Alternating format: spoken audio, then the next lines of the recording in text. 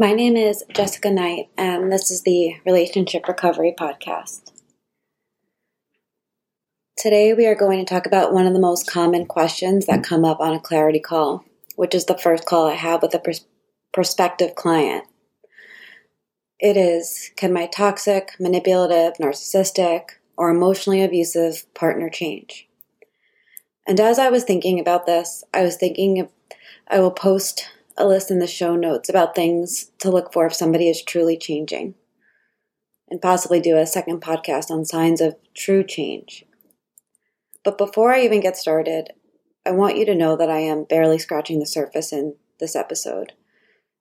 And just to be clear, while many of these concepts can be used to understand physical abuse, I am not qualified, nor am I speaking about physical abuse in this podcast. I'm speaking about emotional, verbal, or narcissistic abuse, not physical. So will your abusive partner change? Probably not. And I'm sorry. They especially won't change if they are a narcissist. But I want to start with that, and I know that that's not the answer that you want. But instead of taking you through this entire podcast wondering for the breadcrumb of will they change, I'm going to give it to you straight. They are probably not going to change. For a long time, I would wait for manipulative and abusive partners to change, and I'd hold on to every quote-unquote good conversation, every promise of being better. I would reread screenshots of text messages and emails and try and show up differently to limit the toxic behavior or abusive outbursts, only to fall flat on my face.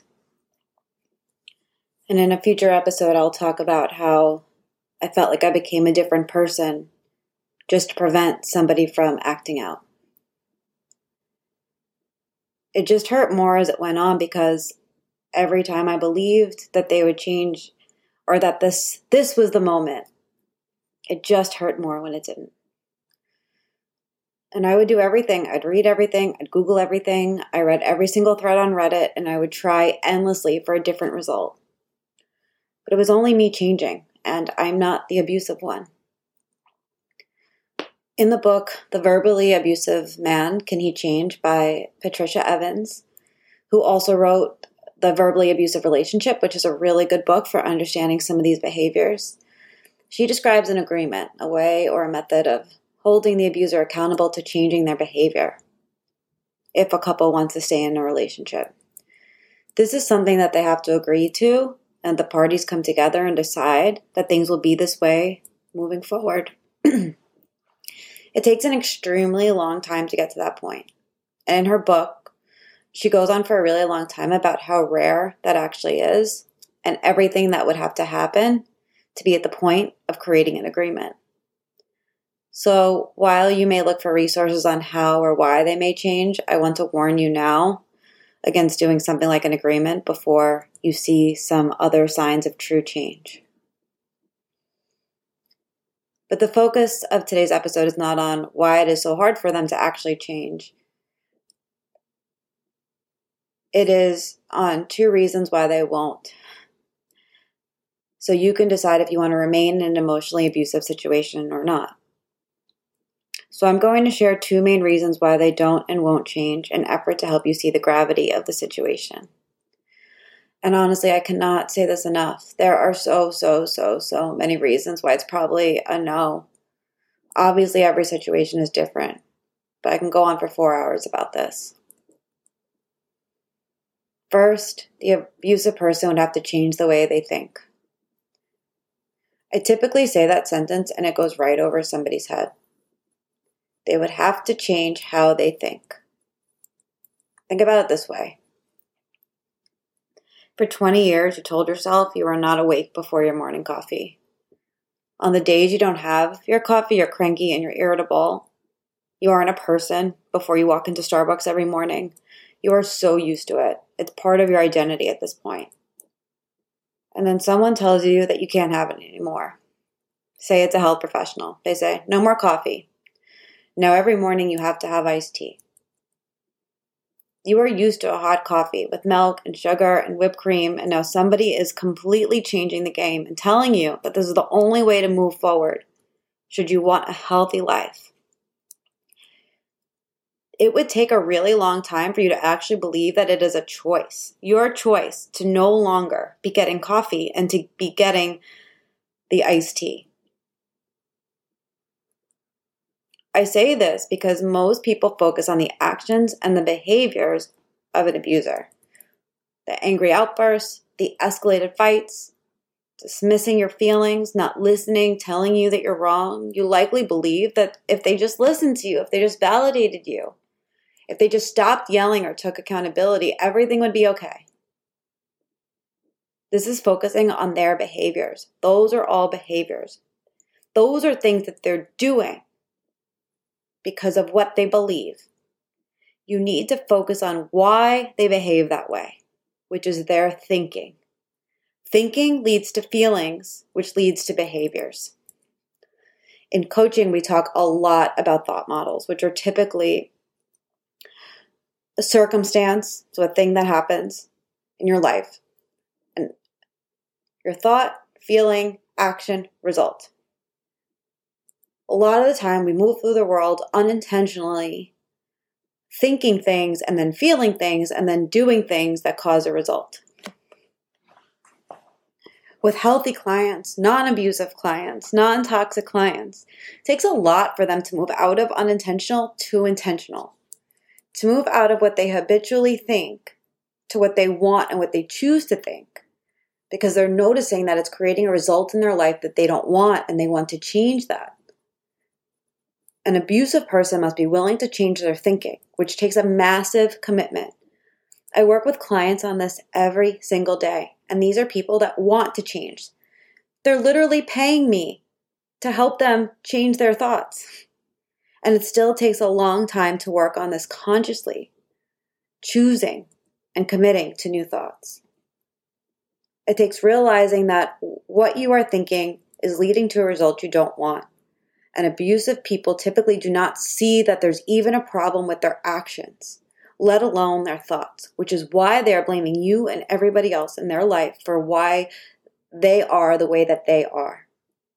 If they chose to change and commit to the work, they would have to commit to change the way they think, admit their faults, and deal with all the ways that their manipulative behavior hurt people that they are claiming to care about. Many abusers and toxic people believe that they are right, that they are superior, that they can completely control you, that they would have to commit to seeking outside help, something probably so alien to someone who feels so entitled. I know that in my life, when I want help, I seek out the help. I want to change my diet. I find someone to help me with that. I want to work on a toxic trait within myself. I find a coach that does that specific thing. I want to learn something new. I read a book. I find a workshop. I sign myself up for a course. I'm always willing to change. A controlling person has likely never reached out for help before because they've never truly believed that they've needed it. They've never let themselves see their true behaviors.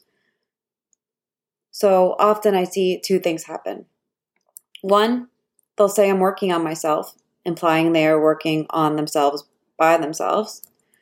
Or, I'll change if you change. That's what they would say to their partner. And so I'm going to address the second one first. No. There is no I'll change if you change when dealing with toxic or abusive people. And if you are listening to this wondering if your partner is going to change, you need support dealing with the effects of being in an abusive relationship. You will likely change, but you will change in ways that will not enable abusive behavior. So if somebody is screaming at you, you will no longer tolerate that.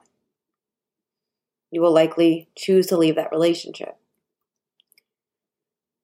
Your work is understanding what's happening to you, what's happening to your self-esteem, and help you get to a healthier place.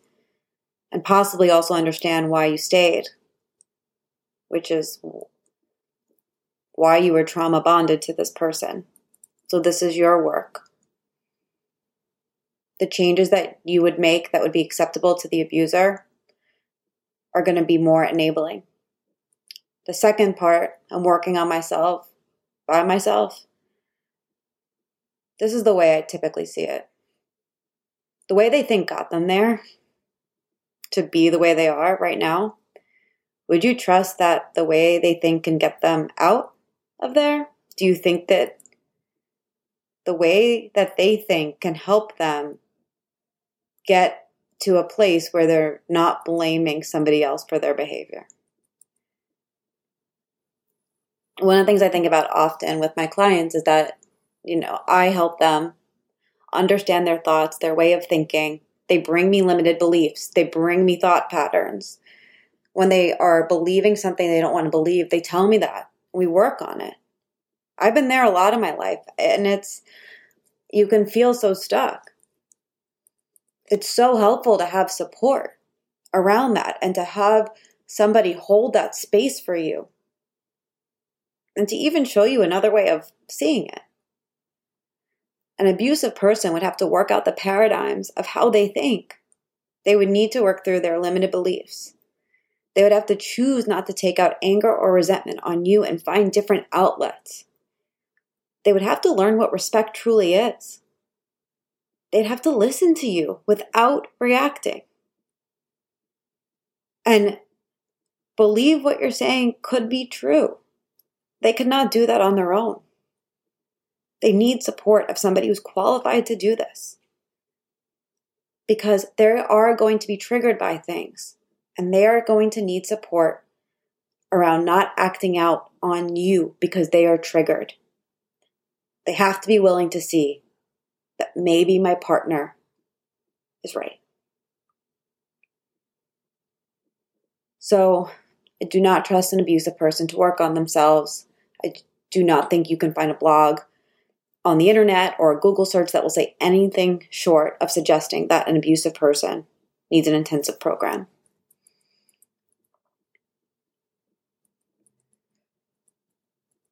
And if it wasn't clear, I'm going to reiterate this again. This is not something you can help them with. You have to deal with yourself, and that's the work that I do. I help women in abusive situations get right with reality and refine themselves. The second reason why I don't believe manipulative, narcissistic, or abusive people change is because they believe that their feelings are facts. And I want you to think about that. Most manipulative people believe that their feelings are facts. That because they felt something, it's true. Think about yourself for a moment. How would you navigate your life if you acted like every feeling was a fact?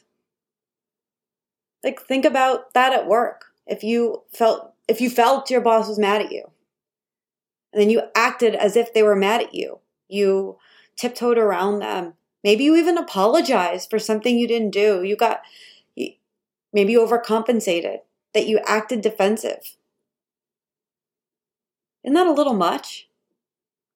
Are you really allowing yourself to think through why you feel that way? Abusers think their feelings are facts. That's why they say to you, "Why do I feel this way?" As if you hold the answer to that question.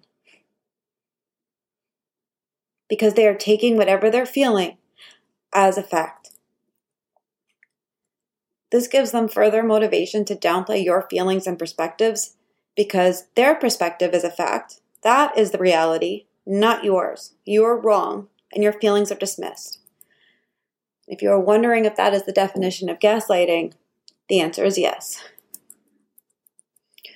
It could go on for another hour for a million other reasons and examples, but I'm going to leave that here because if you are in this situation, I do imagine that this is enough for right now for you to digest.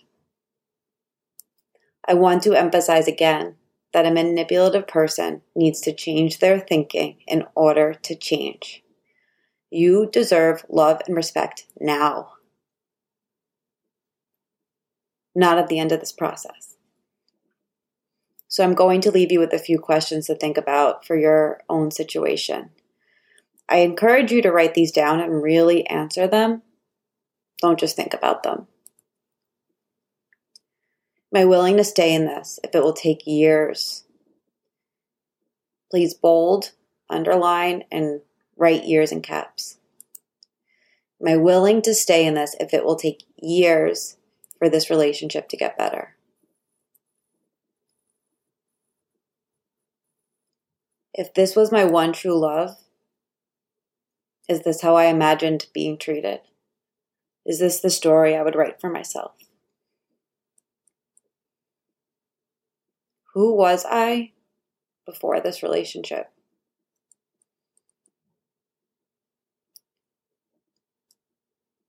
I know I've said this about 12 times, but this is just scraping the surface of the depth of this topic. There is so much more. I recommend reading Why Does He Do That by Lindy Bancroft if you want more information on this topic. You could also reach out to me. This is the work I do every day, and if you need support, you can DM me on Instagram at Jessica Knight Coaching, or you can send me an email, jessica@jessicaknightcoaching.com. And I want you to know that you're not alone, that you are so supported. And I understand how freaking hard this is because you have to change your thinking about what you think is possible for people. If you're an empathetic person, you don't want to hurt people, this can be a really tough pill to swallow.